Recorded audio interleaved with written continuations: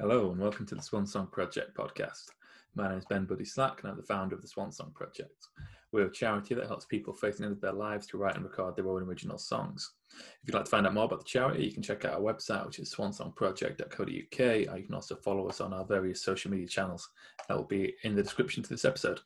The podcast features a range of songwriters and we talk about one of their songs, tell us a bit about how they wrote it, they share us a songwriting tip, and we also talk about a song that's meaningful to them in some way related to bereavement. This episode features Pat Fulgoni, and I hope you enjoy it.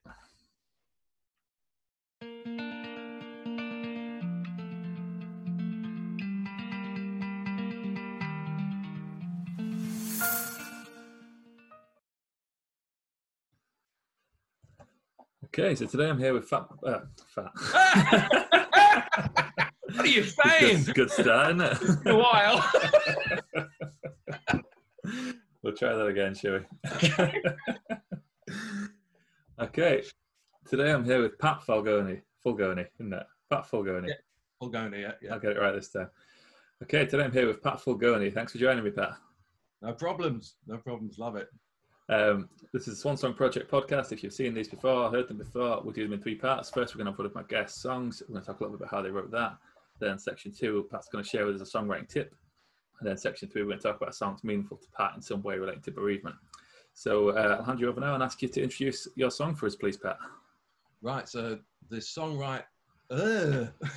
you might have to rewind that as well. Good God. So the song I'm going to play is a collaboration with a young drum and bass artist called Kino, and it's called As One, featuring Pat Fulgoni, and it was released about 4 years ago on Hospital Records.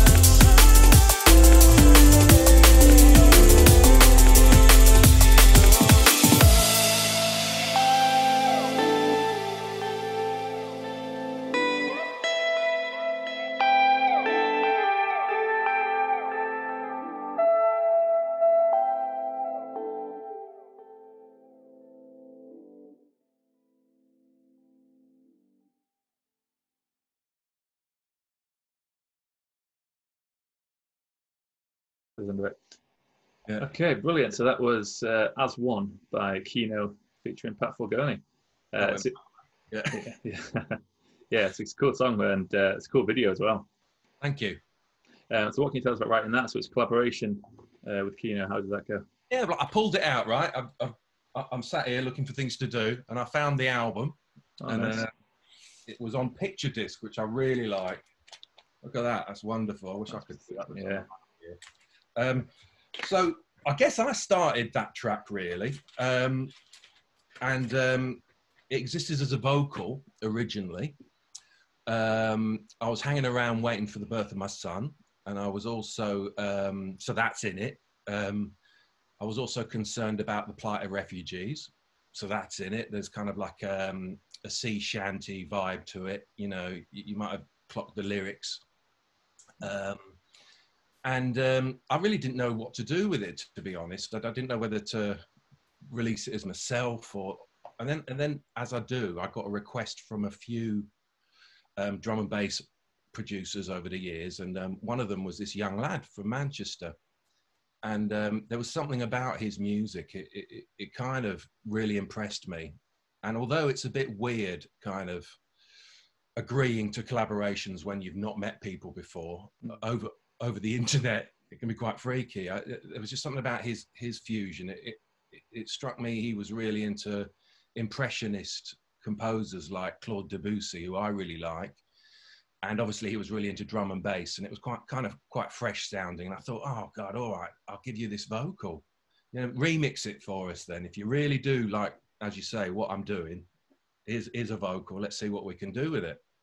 And of course he got back to me. He was still at Manchester University, and he did this amazing remix. And it was exactly as I imagined it, this huge orchestral surface with these vocals over the top, excellent production on the vocals, you know, brilliant technique to his production. And he ended up being signed by Hospital Records, which was one of the labels that I've been working with as a kind of like a co-writer or a session musician within drum and bass circles. And that became his first single, I think, for that label. It was good. It was good. You know, it kind of helped establish him, got my voice out there in another direction, which is what it's all about. I mean, as you can probably tell, I do lots and lots of different styles, from blues to recently trap music to you know, I've done all kinds, psychedelic stuff, you know, and it was just really fresh to get this kind of classical drum and bass tune back and then released. Yeah, it must be an exciting way of doing things that way, of working with so many different people and the different directions it pulls you in, I guess. And do you do that way? Because I always imagine with collaborations like that, I always imagine it being the other way, like the producer sends a track, here's an instrumental track that I've got, can you put a vocal down over it? Does it happen this way quite a lot as well, where you send and was that just a bare vocal track you sent over, just the singing with no instrumentation? I had these ideas for a while. It was kind of a nice melody I'd been working around with, thinking, yeah, you know, this really worked well on something, you know. So it was quite rare. Normally it's bottom up, but this was top down, if you like. Yeah, he really liked it. And he wanted the opportunity to work with me vocals because he'd heard them on, I think, artists like Camel and Crooked, who are quite large, but a lot more mainstream. You know, I really like this. It's had a nice underground flavour. It's quite fresh.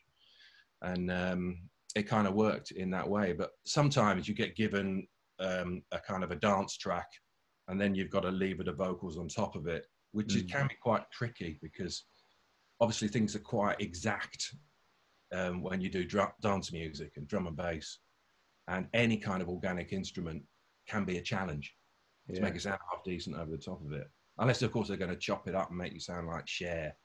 But obviously, I don't want them to do. That's always a good way to go. Yeah. Cher approach. Yeah. I don't know why I'm constantly surprised with finding different people's approaches and different ways of doing things. Like it makes perfect sense that people do things from all angles, and there's some people will do vocals first and do that. But I'm constantly surprised when I find out a new genre or someone else's way of working. But like the more I hear about it, the more it makes sense that, you know, whatever your specialty is, you can start from that, and people work in different ways, don't they? I think so. I mean, with a lot of other genres, you do tend to start with the instrumental first. to be honest. And then you've got this whole thing, you know, what words don't you like? I mean, that's quite important, because you could find yourself delivering a lot of work on something, and it's just the one word that really annoys the producer. I mean, that could be love. You know, not everyone wants the word love in a track, do they? Some people like it to be a bit more fierce and manly, or whatever. So you kind of got to get your head around what they want. And if you've not met the producer before, that can be quite tricky. Yeah. And like, because I guess, like, you know, lots of songwriters will work from a melody first as well. But like when it's going to a different producer, like, did you have any kind of idea of what you thought the music to that melody would be, and was it completely different? And like, how does that feel, I guess, handing it over, not knowing what's going to come back? I had a good idea in this scenario. I had a good idea of what was going to happen. It was blatantly obvious what he was going to do. I wanted to sing on some strings, you know, and that's what he did. So it was, you know, it was pretty obvious what was going to happen. It was really, really lush. But obviously, sometimes if you demo, you can demo over chopped up tracks. You know, you can demo over beats. You can, you know, I play the keyboard, for example. So if we go into, you know, if we're talking about, you know, songwriting tips in this section, a lot of my songwriting, my early songwriting happened with my band Carver Carver. It was like a 4-piece band originally, and we expanded that to incorporate horn sections later and stuff like that. And we'd always have to start a track somehow. And some of the tracks I'd start, definitely in later years, with my keyboard, a Juno 106, which is really fat keyboard. And a couple of the tunes that ended up in US film and TV were ones that started off with this big fat squelchy riff. And then we'd put the beats around that, and then the guitarist would, you know, do his thing, and, you know, and I'd sing over the top of it, you know, just bit by bit, you know. So there's definitely many, many different ways you can write a song. Yeah. And you say you've done quite a lot of this collaborating, and especially across different genres and things like that. How do you find how do you find that in general? And is there like, I guess there are various ways of doing it, but do you get a lot of, with like a vocal that's a bit like this, or lyrics that are a bit like this? And what do you mean, like request? Do you get like a brief with things, or like, is it much more like an open, just play around with some ideas type thing?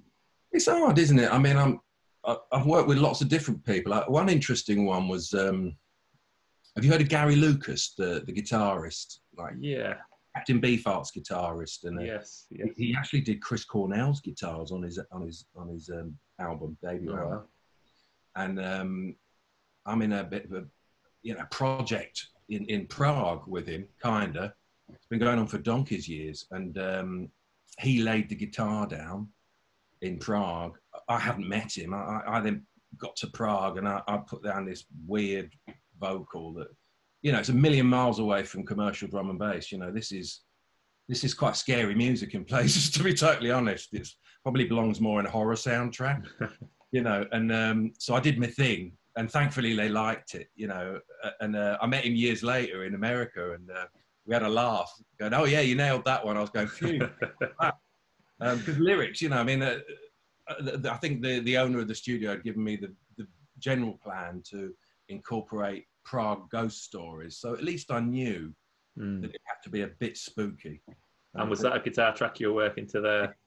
Yeah. Gary put the guitars down, and he's got a very unique style. I mean, he co-wrote a lot of the Jeff Buckley stuff.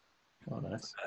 Really amazing guitarist, you know. And so, you know, I mean, he has a style when he's playing that kind of thing, and he was using a lot of kind of trippy effects as well, because we were going to do this thing about Prague ghost stories. Some of it was just horrific, you know. I kind of bottled some of the lyrics, to be brutally honest, because I just couldn't imagine singing something that brutal. Yeah. Over music. But this, the one track in question, I think it was The Procuress of Karmelitska Street. You know, it was just totally messed up. That's a good title. Oh God, yeah, I kind of reined it in a bit. And, but I had free reign as well, you know. I had to kind of, do this kind of narrative thing. Somebody gets killed in the middle of the track or whatever. Oh, yeah, it's a bit messy. But yeah, he was happy. Yeah. Is that project available anywhere? Can we listen to that? Yeah, I think Gary re-released it, and it also came out on the Ghosts of Prague, which is this band in the Czech Republic that exists, and whenever we can get it together. We did some gigs a few years ago, but obviously, I mean, he lives in America. A lot of the musicians come from the Czech avant-garde jazz thrash scene, and so they're in Czech. I'm in the UK. The link was my band, Kava Kava. We used to gig a lot in the Czech Republic, and that's how I got to know some of these cats. Nice. I'll have to hear some of that. Yeah, I'll send it. It's some of it's horrible, actually. Kind of like, whoa. Please don't play that to many people. No, I'm proud of it. It is cool. Yeah. Cool. It's very different. Yeah, it's great that you've been able to do that, to do so many different things. It must be such an interesting way of doing it, and fun thing to just, work with so many different people. And well, I mean, that Kino thing is all about love, and it's very uplifting, isn't it? And the antithesis of that is probably this Ghost of Prague and horror story. One end to the other. Yeah. And how do you find keep it real and interesting? Yeah. How do you find is there any kind of major differences that you find working solo on? I mean, working collaboratively from a distance, I guess, or working collaboratively, like say when you work with Kava Kava, and I guess you do that stuff together a lot of the time of building the songs, but this time it's a lot more working remotely. How do you? Well, Kava Kava, I mean, the band kind of evolved over a number of years. We had a good innings, we gigged in China, the States, and we gigged together one time in Huddersfield with Kava Kava with the blues band. No, Kava Kava, years ago. First time I met you, I think it was Welcome Fest is what it was, on that rugby pitch. Oh, of course, yeah. No, I saw you in my friend's garden before that. The original Welcome Fest. Oh, that was the year before, wasn't it? Yeah. The Amitu's album, Garden, and yeah, I remember having a chat. That was a wicked day, and then that evolved into the one on the rugby pitch. Yeah, I forgot about that gig. Yeah, Carver played that. By that point, it was kind of a new bunch of lads that just to keep the dream alive, kind of thing. I kept the band going, we had a good innings. We did most of Europe, did Glastonbury a lot of times, and a lot of festivals like Beijing MIDI Festival. That was amazing. Lots of big gigs in Hungary. Did some in Germany, France, all over really. But it's all DIY. And towards the end, I did manage to get it signed to a label in the 90s called Delirium Records, who were, I guess, most famous for Porcupine Tree, who were very proggy. I don't know if you've come across them. They're a bit more like Pink Floyd. They became massive in the States, huge audiences. And Kava Kava were kind of tacked to that scene, really. But by the third album, it was clear that we didn't really belong to that proggy world. We were more, how did the NME put it? We were a bit King Crimson, but if George Clinton had joined them. So it was a bit Parliament Funkadelic meets, King Crimson. And then by the third album, we were really into samplers and we were really into electronic music. So that then, helped evolve the band. And it was at that moment that I started kind of getting my keyboard out and kind of getting all these mad squelchy riffs. And some of those tracks, I think in particular, Bank Job, Sick Fuck, sorry about that swear word, and Terrorists, they all started with like keyboard riffs, and they ended up in shows like Boys and Girls Guide to Getting Down, which was a really good independent film in America. But possibly the best sync that we managed to get was one that Jason started as a track.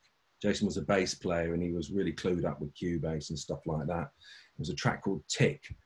And that ended up in John from Cincinnati, which was an HBO production.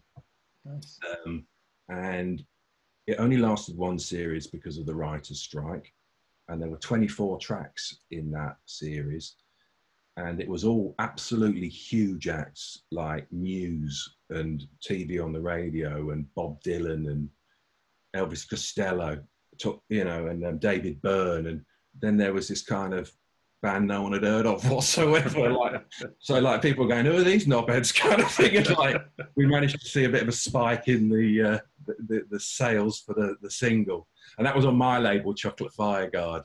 But that track, Tick, was more. Jason kind of got most of that together in advance of me putting a vocal over the top of it. So it's a bit like, the dance collaborations later on, whereas a lot of the other Carver stuff was kind of, I'd start a riff and then we'd build a track like that. And then I'd have to lever the vocal over the top of that. It was rare in Carver that we started vocal down. I wish we had, actually, because I think that's probably how you're meant to write songs, isn't it? Maybe. Whatever gets the job done. Maybe not. Who knows? Yeah. I mean, I like to work in different ways. Yeah. I've managed to I've committed jazz fraud over the years. I had a period where I went out with Matt Bourne, who's an amazing pianist, and a number of other jazz cats, and we used to laugh. I was like, my God, I'm really committing jazz fraud here. We realised that. Jazz fraud. Going all abstract over the top of it. We got away with it, which is not surprising because people like Matt Bourne and Dave Kane and Keith Giffray, they were really, really good jazz musicians. But I still think I was taking the piss, with my Shooby-Doo. Just throwing a bit of scat every now and then. Yeah, but that was totally improvised, so that's another way of composition, isn't it? Just doing it there and then. That's an interesting one too, yeah. Yeah. Great stuff. Cool. So let's move into section 2 now. Now we had a few tips in there, but this is where you have my guest have a particular songwriting tip for us. So have you got a particular one in mind for us, Pat, that you've not already told us about? I think we've probably covered a lot of that in the last section, but I would say you've got to be aware of your environment if you're collaborating, which I think is something I can bring to this. I'm more of a collaborator than a singer-songwriter, aren't I? So it's probably a good idea to ask what lyrics they don't like. I mean, that can open a can of worms. One guy once came back to me and went, well, as long as you don't sing about necrophilia. And I was going, well, frankly, I wasn't thinking about singing about that, but anyway. And you're like, narrowed it down to. Well, who am I working with if that's the first thing that comes out of their mind? You know what I mean? But, it's a safe bet to ask, what don't you like? And also, are there any artists that you really like? Because you could be giving them something which is just totally not suitable. Particularly if you're singing in different genres, And I guess when you Ghost of Prague stuff on drum and bass, there's absolutely no way they would probably. Well, I've yet to hear a drum and bass artist fuse that kind of jazz horror soundtrack vocal over an uplifting drum and bass track. As I'm saying that is actually starting to appeal to me because I think it'd be quite funny to see a load of kids raving and not realising what the vocals were about, but. I can't imagine it's going to happen anytime soon. Be a gap in the market. Yeah. When you talk about what lyrics people don't like, does that come in terms of like themes or like like particular words, or is it like subjects and themes? Or I'm not very good at girl meets boy, boy meets girl. Those kind of I'm heartbroken, but at the same time, I do like heartbreak in lyrics. So it's a way of. How do you kind of put that into a track and not freak out your collaborator? You might decide it's too soppy, or you might decide you're a complete psychopath. I mean, I don't know. I mean, if you don't know them, it's really hard, isn't it? Yeah. Whereas if you're in a band and you tour like we do with Carvers, you go all over the place, then you probably know too much about your bandmates. So yeah, testify to that. that can go into the pot, can't it? Yeah, it must be an interesting way of doing it that way, and not. Do you ever do you still get that? Do you still get nervousness when you're sending stuff back to people? How do you feel about that kind of stuff? Expectations in dance music that can be tricky. At the end of the day, especially if you're trying to earn a living out of it, you've kind of got to put your foot down sometimes and talk about the business side as well, which kind of kills the party, doesn't it? Yeah. But it shouldn't do, should it? Because you know, at the end of the day, if you're providing a vocal for a track, and that's going to help it achieve some kind of status, probably a status that you're unaware of as well, because you might not be part of that scene. But you do need to cover your interests as well. So once you get over that, you know, you can maybe experiment with the vibe and hopefully not freak them out too much. Yeah. Does that answer your question? Sorry, I think so. Yeah, yeah. I'm kind of thinking of in terms of when I'm working by myself on something, then there's always that. I still get it now, like a little bit of nerves when I'm sharing it with someone. And I guess one of the differences there is like when you're working with different people all the time, that little bit of nerves comes again. Whereas like if I'm doing it with the band, like people I know very well, then like obviously it's not a big deal to share something with them that you've created because you know them that well. But when you're sharing it with new people that you don't know how they're going to react, you still get that little bit of like, is this any good, or is this more so my own stuff. I mean, I'm sat on an album full of electronica that I wrote in Ableton. I'm really proud of in some ways, but I've still not finished it. I mean, you've probably seen those memes going around with like skeletons in front of it. It's a case of that, I'm afraid, you know. And yeah. I'm not that great on the technical side. I can do it, you know. So I don't really know what I'm doing when it comes to hi-hats and kicks and stuff like that. So that's really nerve-wracking if I send something like that out, which is totally me, you know. And in a sense, you're looking for people to share the kind of the worry, aren't you, when you collaborate? Yeah, yeah. You know, if there's a few of you, it doesn't feel like it's a total failure, does it? When it just goes tits up or whatever, unless it turns into a bun fight. It's your fault. I told you that lyric were bad. But yeah, I get nervous, you know, I do, and but sometimes it's good to leap into the absurd. And you know, I've done some gigs where I've looked back and gone, Pat, how the hell did you do that? You know, you've just got up and pretty much freestyled in front of a big audience. You don't do that kind of thing. Yeah, how did you do that? And if I'm going to be honest about it, I would have been terrified. That I'd have gone, bollocks to it. I'm just going to do it. And if I fall splat on the rocks, then so be it. You know. Yeah, and there's that magic at gigs in certain crowds can just bring. You know, you can't even like you're in some kind of trance state, and a lot of the time with gigs, I find that I come off sometimes like, what the hell happened there? How did that happen? How did I end up doing that thing? You It's just something about that energy. I've done that. I did it as a drummer once. I fell off a drum riser in the middle of a track. I'm not really a good drummer, but like I just fell off, and the band stopped and just sort of, you know, turned around and looked at an empty stage. The drummer was there. That was a bit interesting. And also, like, obviously in the 90s, I think it's fair to say that Kava Kava were a bit party orientated, let's say. And yeah, I was in some interesting states on stage, and I wondered how the hell I got through a gig. And I'm pretty sure it was the same for the other band members. You know, I think we lost band members in the middle of sets and stuff like that. You know, where's the bass gone, or what happened to the guitarist, or whatever.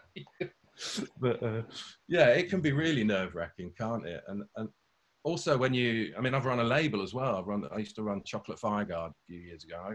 I put a few releases out there. It was all started on a kind of a business scheme, an business scheme. I think I was on the dole, you know, kind of trying to pull myself out of that. And my mad plan was to release music, which of course sounds really daft as I say it now.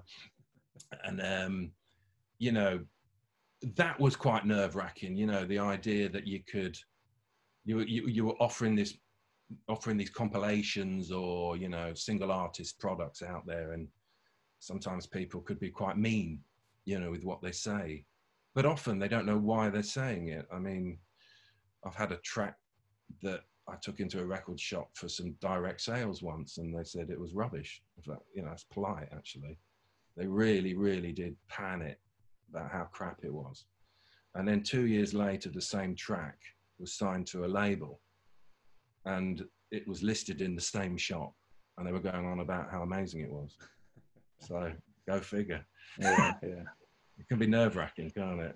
Yeah, and that's I mean, that's a good point to remember in terms of like people's subjective responses to things.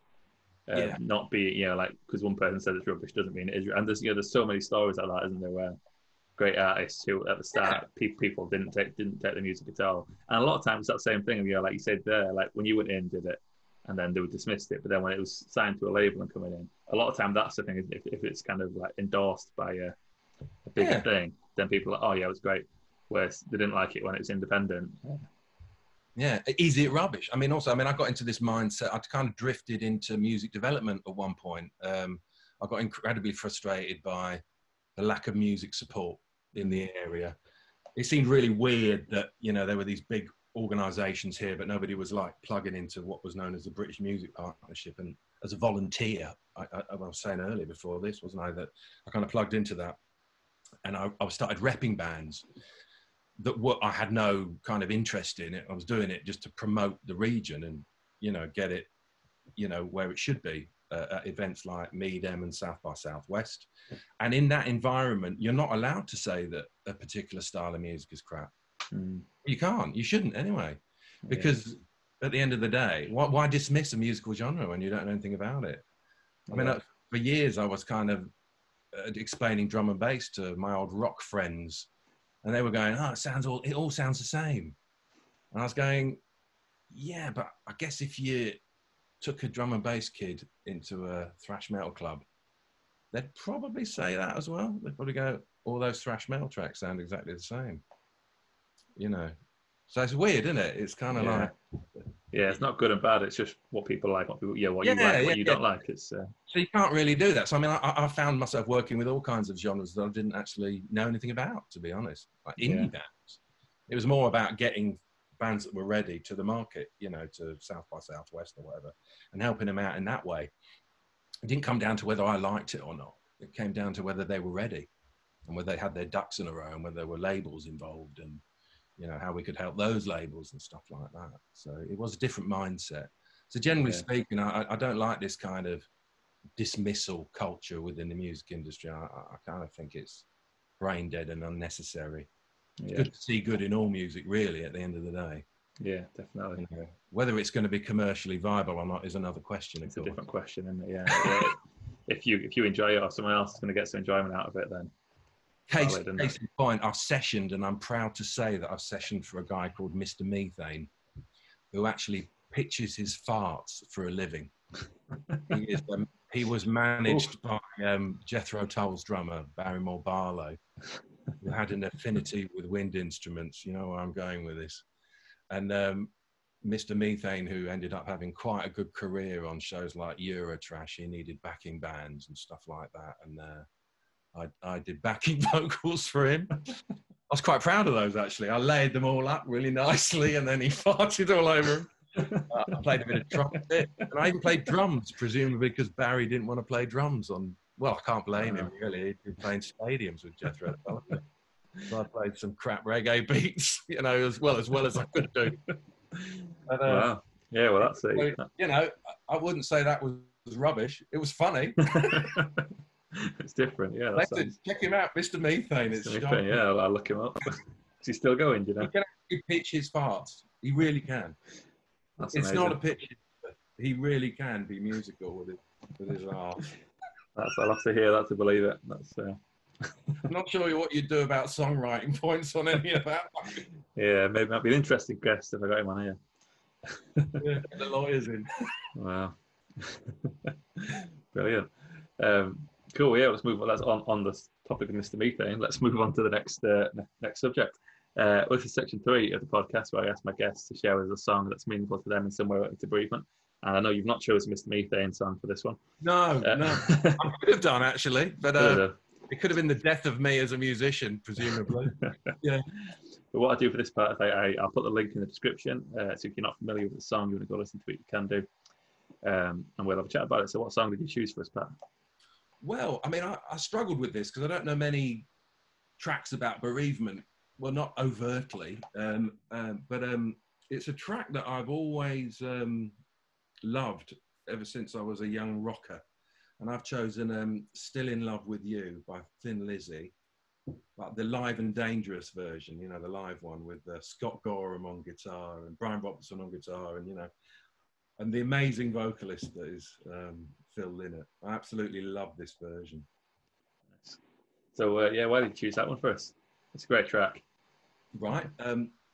Over time, it became associated with my mother's passing. You know, she'd been suffering from cancer for many, many, many years. This is in the 90s.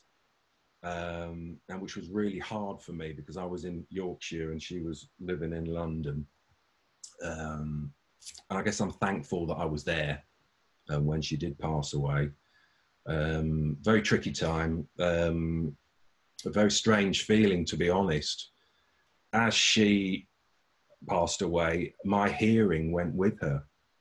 I don't know if you've covered this kind of thing on your podcast, and I know this because her beloved Siamese cat became increasingly reverbed and sounded more and more distant, and I had to snap myself out of it, really. But anyway, getting back to the track, you know, I would never be able to write a song about bereavement, specifically about my mother. I think it would be a bit too upsetting, really.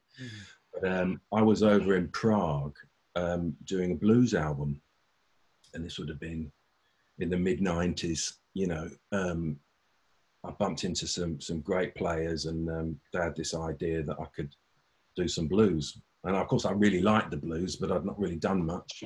I'm a big fan of Jimi Hendrix and stuff like that. And I recorded this blues album in a fantastic studio run by a friend of mine called Richard Mader, Faust Studios in Prague. And towards the end of the session, I thought, you know what, I'll try Still in Love with You. I just felt I needed to do it.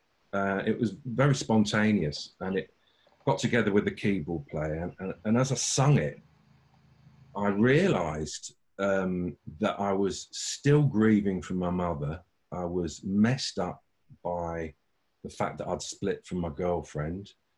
And I was thinking of Phil Lynott's mother, Philomena, as well. And it really did get to me. And but I delivered quite a decent version of Still in Love with You. It came out on an album. And then moving forward from that, I ended up incorporating it into kind of a more of an uplifting dance track, which became quite a big deal in house circles in New York. It was signed to Subliminal Records, who were really big at that time. So it kind of went off in another direction, you know. But, you know, the song, even more so now that I recorded it, you know, after my mum had passed, it just kind of, I just associate it with bereavement. It's a very sad song. It really gets to me, and I think the emotion that is put into it by the guitarists and Phil Lynott, particularly on that live version, is just amazing. Yeah. You know, was it a song your mum was fond of particularly, or was it unconnected to your mum in that sense, but just that it kind of released that thing in you? It just released it in me. I kind of connected with Thin Lizzy as a kind of an 18-year-old boy, I reckon. It was kind of like rock and roll, you know. I loved all the kind of the up-tempo ones, Bad Reputation and all that. But that were the cheesy Tearjerker track, wasn't it, I think, which I really liked. And I think it was me kind of realizing that I was really struggling with the whole bereavement thing, and it came out as I was singing that. But, you know, I hadn't totally got to terms with it. For 2 years previously, I'd just been filling up my time doing stuff for other bands and doing projects, anything but face up to the fact that I was messed up over my mum's passing. And it was by performing that track, I think I realised, you know, there's just something, there's loads in that tune. I know it's dedicated to his mother as well, you know, and I think that's what triggered me, really. There's a lot of pain in that track, the way that Thin Lizzy perform it. Yeah, it's amazing how that can happen sometimes in a certain song, just brings God. it out of you. I was interested in what you saying there. You lose your parents, you're still in love with them, aren't you? You know, it's loads of regrets, you know, it's heavy. Yeah. It's really heavy, and I think Phil Lynott really got it right there. Even though I must say his mother was still alive when he wrote it, you know, but increasingly you kind of sense that it is about his relationship with his mother as well. I don't know why that is, but I think he might have even dedicated it a few times live in various. You know, I was obsessed with that track for a bit. You know, as you are when you're a boy, aren't you? You just kind of go and get all the different versions. And, you know, yeah, it's a great track. How they're stood on stage, all that kind of stuff. You know. That was interesting. You saying about losing your hearing when you went past. How long did that last for? I don't know. It was very emotional. Yeah. Afternoon, but yeah, it was crazy. You know, it was like the cat was meowing and it was getting more and more distant, and it was like somebody was putting a huge reverb on it, and it was getting I really had to pull myself out of it. It was like I was traveling, you know. Must have been for a few minutes. Well, that's been scary. Yeah, it is and it's not. You know, it is what it is, I think. But I think I kind of channeled that into Still in Love with You, my version of it anyway. I didn't realise until I started trying to sing it, you know. Is that version available anywhere? Yeah. There are a few versions out there. There's one on a blues album, Pat Fulgoni live in Prague, but I think that ended up with some cello on it and keyboards and vocal and a big guitar solo on it. It was that kind of album. And when we did a version under the name Don't Laugh, I put it out as Jesus Haystacks on a white label. Nice. Are you aware of Giant Haystacks from the 70s, you know, the wrestler? All right, you're younger. I know the name. Yeah.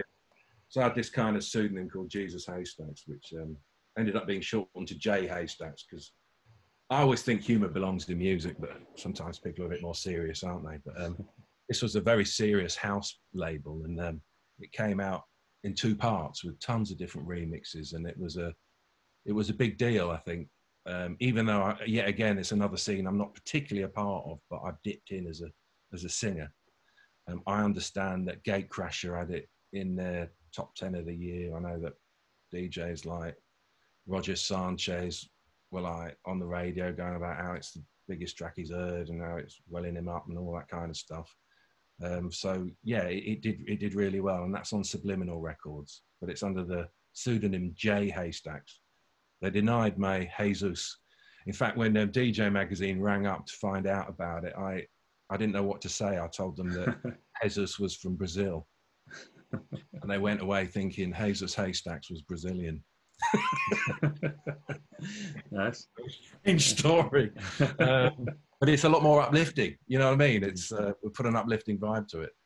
Nice. I've yet to do. I mean, I've played with your band with my blues band, haven't I? I've got this new band called the Pat Fulgoni Blues Experience, which has been Corona Bluesed as I've been trying to get it together.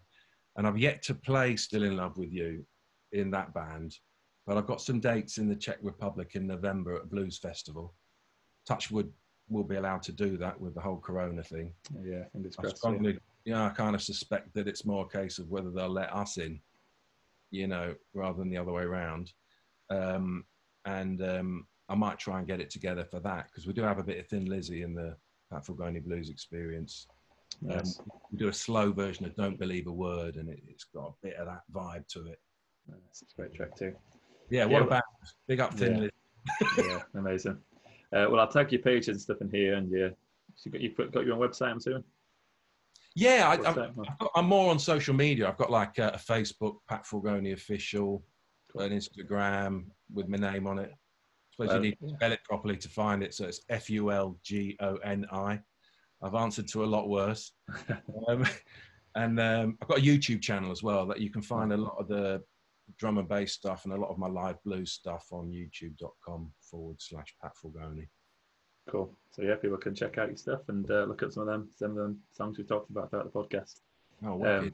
Yeah, thanks a lot for joining me, Pat. I appreciate your time. Thank you. I hope that was coherent. Yeah, no, that's been great. Yeah, lots of good stuff. We had a few problems with the DIY next door. And our poor start as well. I couldn't seem to make much sense. You almost invented a new pseudonym for me as well. Yeah. But yeah, all good, man. All good. So yeah, I appreciate your time. And big up the band as well, you know. Blind Jones Experience, I love it. As I said, thanks, man. we played together at the Marsh Blues Festival. Yeah, hopefully we're back gigging again soon. Yeah, no, I hope they get that back on after all this Corona nonsense. Yeah, fingers crossed. Yeah. Fingers crossed, right. And thanks for tuning in, everyone. I'll be back with another episode soon.